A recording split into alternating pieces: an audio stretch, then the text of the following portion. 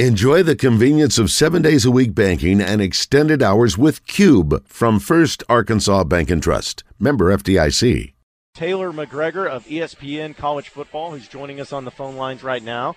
Taylor, as always, it's a pleasure. Good to have you back on. How you doing this afternoon? Hey, I'm doing well. Can't complain. Sitting down, watching Alabama, Cincinnati, and then I'll be right here on the couch watching Georgia, Michigan later this evening. So I'm looking forward to kind of hanging out on the couch and watching some games on TV. Well, we are glad that you could pencil us into your otherwise demanding schedule of watching college football semifinals to talk just a little bit. But I got to ask you, because I know that you were there for the Duke's Mayo Bowl, and you got to, of course, see South Carolina beat North Carolina in there, and you also got to see Shane Beamer get a mayonnaise bath. Talk about that experience and just that game, and also seeing a grown man get a gallon of mayonnaise dumped on top of his head. Well, John, you and I talked a couple weeks ago about how this is going to be a career highlight for me. And so far, I can absolutely say that it was. It was so fun to see that both him and Mac Brown before the game were nervous almost to win. I've never seen a coach nervous to win a game. But when Shane Beamer, when I was interviewing him post-game, the first thing I asked him was what was going through his mind. And he said, to be honest with you, I'm nervous about this Mayo bath. And then we went over there, and if you watch the video, the poor girls who were jumping the mayo, it was hard for them to get all of the mayo out of the cooler and kind of hit him in the head a little bit. So he said he got a concussion. I think he was joking, but it was just the whole thing was hilarious, and it was so much fun. The bowl games have been awesome. I think you and I had a conversation about, do they matter? Is it fun anymore? And I think the viewership on these games shows that, yes, people care, and then days like yesterday, it was just so much fun, and I was thankful to be a part of it. It was a blast. What were the sidelines like for both those teams? A lot of those players know one another. You're talking North Carolina versus South Carolina. In Carolina, they're playing that game in North Carolina. What were the sidelines like? Because, as you mentioned, there's a lot of talk about motivation, but we know both those teams were motivated going into that game, but also we saw South Carolina come away with a dominant performance. Yeah, it's interesting. Throughout the week when I was talking to the players, I was trying to get them to say, oh, we hate North Carolina or we hate South Carolina. But because they don't play in the same conference, I don't think there's that real rivalry like if they had played in the same conference. South Carolina was very adamant that their rival was Clemson. And, on the flip side of that, North Carolina has a couple, of course, Duke, especially on the basketball side. But so there wasn't that bitter rivalry like I was expecting maybe, but I think South Carolina, they had been up and down all season long. First year head coach Shane Beamer having won 2 games the previous year, and then when he took over, he changed the culture, and so these guys were really wanting to finish on a good note, as were both programs. But then on North Carolina, their story was a little bit different because they came into this season, I think they were ranked top 10. I think they were ranked number 8, and then for them, it's sort of been a disappointing season because they haven't lived up to the expectations. So they really wanted to get a win to kind of end the season on a good note because it had, been a lackluster season of sorts for them. So I think there was a different sort of motivation on either sideline, but it certainly was entertaining just watching, Sam Howell, who has the potential to be a first-round draft pick in the NFL. And on the flip side of that, what South Carolina was doing offensively, mixing in the Wildcat, rotating quarterbacks. It was a highly entertaining game, not to mention the Mayo. We can get into that later, but it was definitely a fun game to be a part of. Now, Taylor, you were one of the people that were a part of the only SEC victory in these bowl games, which it's just funny how a lot of this can be made out of. But South Carolina so far is the only one to get a victory, especially with Tennessee's last night against Purdue. A little questionable call there at the end. But what do you make of bowl records for conferences and whatnot? Is that something that's overblown? Does it actually mean something if a conference can't win a bunch of games? I mean, there's a down year. Like, what can you really take away from a bowl record for a conference? Well, I'll tell you what, I live in Big Ten country, and so I hear a lot of hate towards the SEC because I think we all know the SEC has dominated the college football landscape for a couple decades now, and people love to hate on the SEC. You guys down there know that that's 100% for sure. So I've read a lot about, the SEC, they can't win against whatever. Well, we have to remember, yes, do I think the wins matter? I do, but you also have to remember some of the opt-outs and some of these big players, like even Treylon Burks tomorrow for Arkansas. That's a big loss. And you can say if there's opt-outs on the other side and whatever. So I think it's a little bit of, they matter, but they're also, different than maybe what the team would have been during the regular season. So I think go for it. If people want to hate on the SEC for, they only having one victory so far in bowl season, so be it. But I don't think it's really indicative of the type of seasons that those programs had. As you mentioned with Sam Howell, the NFL potential that's there now, North Carolina overall had a disappointing performance, but a lot of scouts there to see Sam Howell. What did you think about him and getting to see him up close and personal? Well, I'll tell you what, to begin with, I was impressed that he played because in the era of opt-outs, when it is so accepted to, hey, move on and focus on the NFL, which I think is totally acceptable, and I understand players' desire to do that. But speaking with him, that was never in his DNA to want to do that, and he was very adamant about finishing this with his teammates. His first ever game in a Carolina uniform was at Bank of America Stadium against South Carolina, so it was a full circle moment for him. And if there's anything that stood out to me, it was the way his teammates respected him. And they talked so much about in practice, the way that he challenges them. Some of the cornerbacks will get frustrated in practice because Sam is so accurate, and they'll tell some of the other guys, hey, remember, like, if the opposing quarterback makes that shot on you, we'll give it to him. It's sort of a tip of their hat.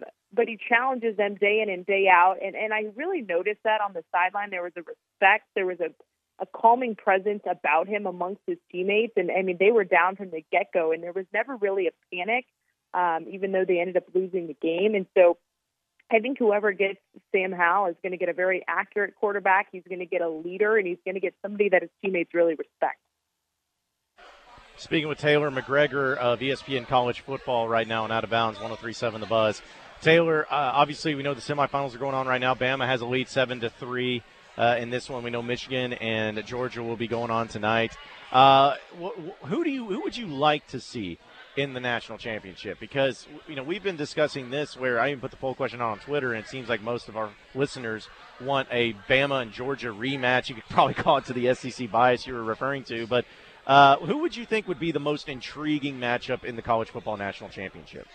Well, look, I think you can make a case for any of these teams. If Cincinnati beats Alabama tonight, of course, I want to see the way that they fare against Georgia, because look at how closely they played Georgia a year ago. And I would also be intrigued to see that the way that they face off against Michigan. I'm more interested in this game right now, what's going to happen with Alabama running the football, because you saw in that opening drive that they were leaving corners back to sort of account for the deep ball. But I've had Cincinnati twice this year. I had them against Tulsa and I had them against Tulane, and they were susceptible to the run game. And we saw Alabama certainly take a page out of both of those teams' books and just run it down their throat early. So I'm interested to see the way that they adjust to that. I think this is going to be a really good game. I'm interested to see the way that Alabama handles Desmond Ridder, because we saw it with KJ Jefferson. I think Alabama is a little bit susceptible to the dual threat quarterback. So it's going to be interesting to see the way that they handle him through the rest of the game. So I can't sit here and say, I want to see Alabama and Georgia. Of course, I think that is an intriguing matchup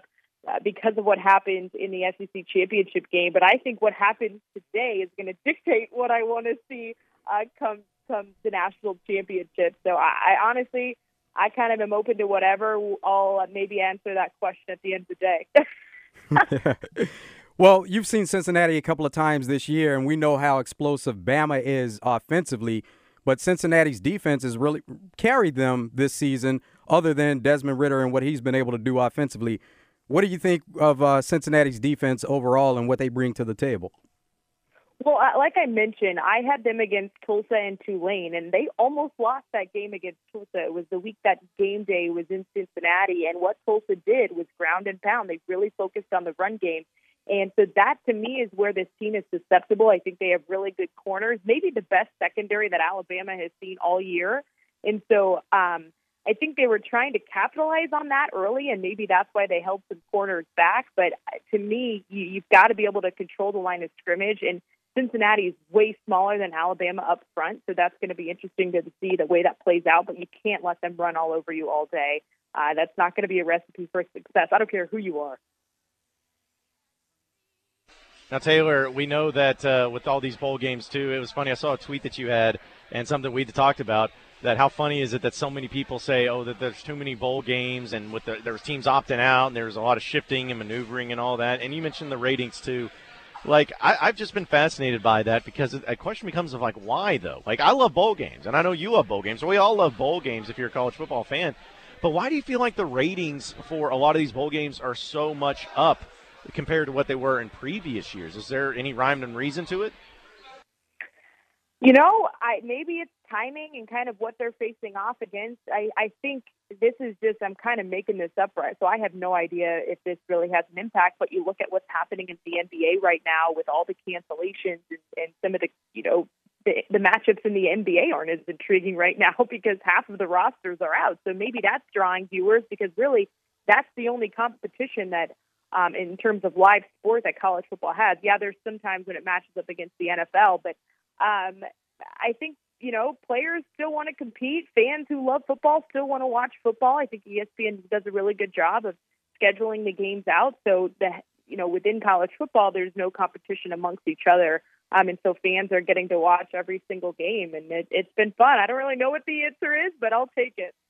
So who do you think has the advantage in that Michigan-Georgia game? Michigan, they had a win against their biggest rival going into championship. They were able to come away with a dominant victory there. Georgia, on the other hand, have been dominant all season. Then they go to the championship game and get a dose of reality there. And many people think with Georgia that this is their moment to shine and bounce back. So who has the true advantage in that game? That's a good question. I think it's natural to say Georgia, and I think Georgia is favored in that game by, 10 points, something like that. I don't know exactly what the spread is. I haven't checked. But to me, Georgia is interesting. And I thought this all season long when they were ranked number one.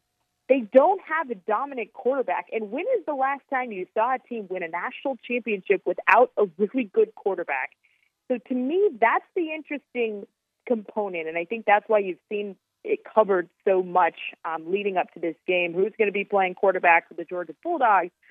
To me, that would be where I would maybe favor Michigan. And I think it's interesting, Michigan's story just with Jim Harbaugh. I was one of the people last year saying, hey, wait a second, well, how does this guy still have a job? And he certainly proved me and many other people wrong. And he sort of, handed the reins over to the players and said, hey, I'm going to let you guys motivate yourselves. And I just think that motivation, sort of the wave that they've been on, I think it is going to carry it over. And I think it's going to be a really, really good game. I still probably would say Georgia simply based upon their defense. But I think the fact that, again, like I said, winning a national championship without an elite quarterback seems challenging to me. So who knows? I'm gonna go with Georgia in that game, but I think it's going to be a good one. I got to ask you about Arkansas and Penn State in the Outback Bowl. It's one we're looking forward to here in the state of Arkansas. And, we've heard from Sam Pittman, heard from James Franklin, and we know that this is a unique one where these teams have never played each other before, and they're in a bowl game, or at least Arkansas has never been to the Outback Bowl. But Penn State's had a lot of opt-outs. We know that Arkansas, they had Traylon Burks opt out, but they got the majority of their players in here. What do you make of this matchup? Because it seems like here in Arkansas, at least, Razorback fans are very confident that they're going to get a victory. Yeah, I might be a little biased on this one, but I'm going to take the Hogs for sure. I just think, I hate relying so much on momentum and all of that stuff because both teams, you could make a case, have momentum, and both teams want to be there and they want to play hard for their head coach. And, it's really hard to actually measure that. But I think what we saw, talk about Arkansas playing Alabama. Like, look at the way that they played Alabama at the end of the year. Like, the way that they are trending upward, I think it would be silly not to pick them. And, of course, again, I hate to be biased, but I've watched way more Arkansas games than I have Penn State, so naturally I think my pick favors Arkansas. But I think it's going to be an interesting matchup, especially, Arkansas offensively against Penn State's defense with all the opt-outs. What are you guys picking? Have you picked the game yet? I'm sure you have. I'm sure you guys have been talking about it all week. Oh, yeah, there's no doubt. Yeah. We're Arkansas all the way, simply because Penn State has all those opt-outs. Not that we weren't before, but that just adds to it where you think Arkansas has the advantage here. I'm with you. Blue Pig. Yeah, see, that's how I'm feeling. It's always the Hogs by 90 mentality, Taylor, when it comes to everything for the Razorbacks. Well, and it's like, something we've discussed, too, is it just seems like Arkansas has done a really good job of against teams that they're at least on the same even playing field or better than. I mean, the Auburn game was kind of the exception to the rule this year. But if you think about it, they lost to Bama and Georgia, which are the two teams in the college football playoff, and then Ole Miss by where they were a 2-point conversion away. And Ole Miss won 10 games for the first time in history this year. So it's like Arkansas always done a really good job of going up against the teams that they are supposed to win or supposed to beat or at least better than. And I just don't feel like this is going to be anything different with Penn State. Am I the only Arkansas fan that Ole Miss game keeps me up at night? I was doing the Tennessee-South Carolina game that day at the exact same time, and the whole time I'm checking my phone, seeing what's happening in that Ole Miss-Arkansas game, and then our game gets done. I rush over. I'm watching it as Ole Miss had scored, and Arkansas is rushing down the field to score again, and then Pittman calls a 2-point conversion, and I'm like, oh, we're going to win this thing. And then, we could dissect that play call all day long, but in my head, there's so many times I'm like, we could have won that game. I mean, we should have won it. Well, Taylor, Ole Miss could talk about it and say, we should have won it by whatever the whole day long, but that is the game this season that I'm like, oh, I wish we could have that back. which one bothers you more, though, the loss to Ole Miss or the one to Auburn? Because you're at home, and it's the only home game you lost all season, and there were some blown opportunities in that game. Yeah, so, and I don't disagree with that. I'm going to be honest with you. I was doing a game at the exact same time as the Arkansas-Auburn game, so I didn't get to watch it in real time.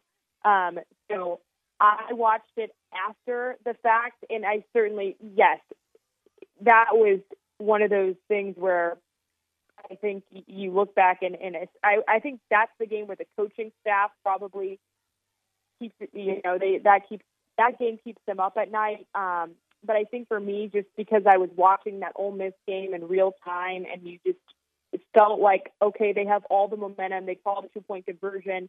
They have a chance to win the game, and if one little thing goes different, they win the game. So the Auburn game, a lot of things needed to go a different way for them to win that game. So, Taylor, something else that happened in the Duke's Mayo Bowl game is they had odd combinations of foods that you would eat with mayo. And so they were doing that in the booth. Did you try any of those odd combinations? One of them that was seen was, and a lot of videos out there, Oreos dipped in mayo. What were some of the other foods that were tried, and did you try any of them?